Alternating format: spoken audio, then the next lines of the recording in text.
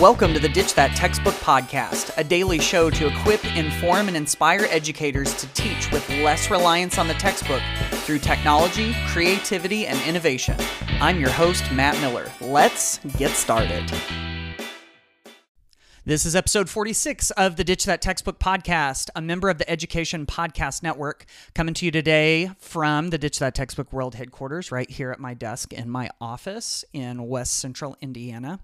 And it is, as of the time I'm recording this, the end of the school year, at least here in the United States. And so many teachers and so many students and so many schools are gearing up for those last few weeks when we might have some exams, we might have some projects. We definitely have some things to wrap up with at the end of the year. And it can be an exciting time, but it can also be kind of a nerve-wracking and stressful time, especially around the time of the dreaded state exams. But hopefully those are getting pretty close to behind us. And hopefully the light is at the end of the tunnel. And what I keep coming back to at this time of year is this quote that I ran across early on in my teaching career.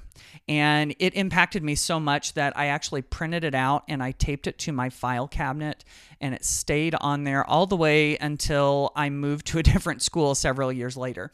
And I would see it every so often, and it had a huge, huge impact on me. This is a quote from Haim Ginott, who was a school teacher, a child psychologist, a psychotherapist, according to Wikipedia at least. He was born in Israel, and he wrote some books, and I love so much of what I see from him. There's this one quote in particular that I'm going to read to you in a second, but he said some other pretty good stuff that I've just run across recently. Like he said, children are like wet cement. Whatever falls on them makes an impression. Pretty good, right? And then he said, if you want your children to improve, let them overhear the nice things you say about them to others. I'd never heard either of those before, and I thought those were really great. But that's not the one that had the huge impact on me. That one is this. And this one may be one that you're familiar with, but I thought with this time of the year around, it would be really useful to hear it. Here goes. I've come to a frightening conclusion that I am the decisive element in the classroom. It's my personal approach that creates the climate. It's my daily mood that makes the weather. As a teacher, I possess a tremendous power to make a child's life miserable or joyous.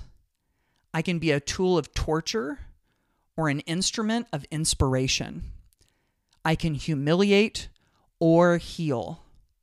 In all situations, it is my response that decides whether a crisis will be escalated or de-escalated, and a child humanized or dehumanized.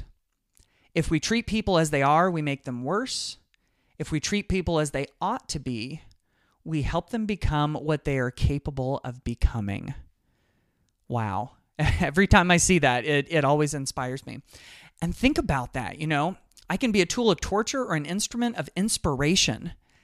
And so which one, and sometimes we have a hard time going from one to the other. It's not just like, oh, I choose to be an instrument of torture, a tool of torture.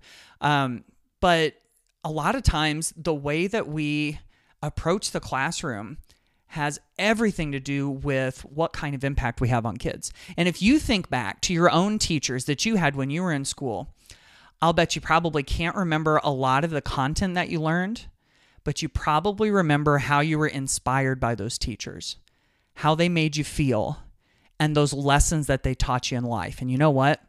Those students that we see in classrooms every single day, they are no different.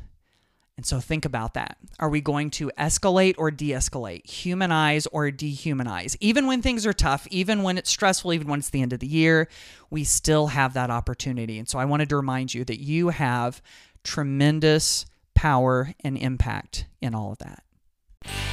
Thanks for listening to the Ditch That Textbook Podcast. Be sure to subscribe to the podcast on iTunes, Google Play, Stitcher, Spotify, or wherever you listen to podcasts.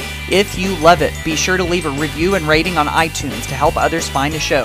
Thanks for listening, and happy ditching.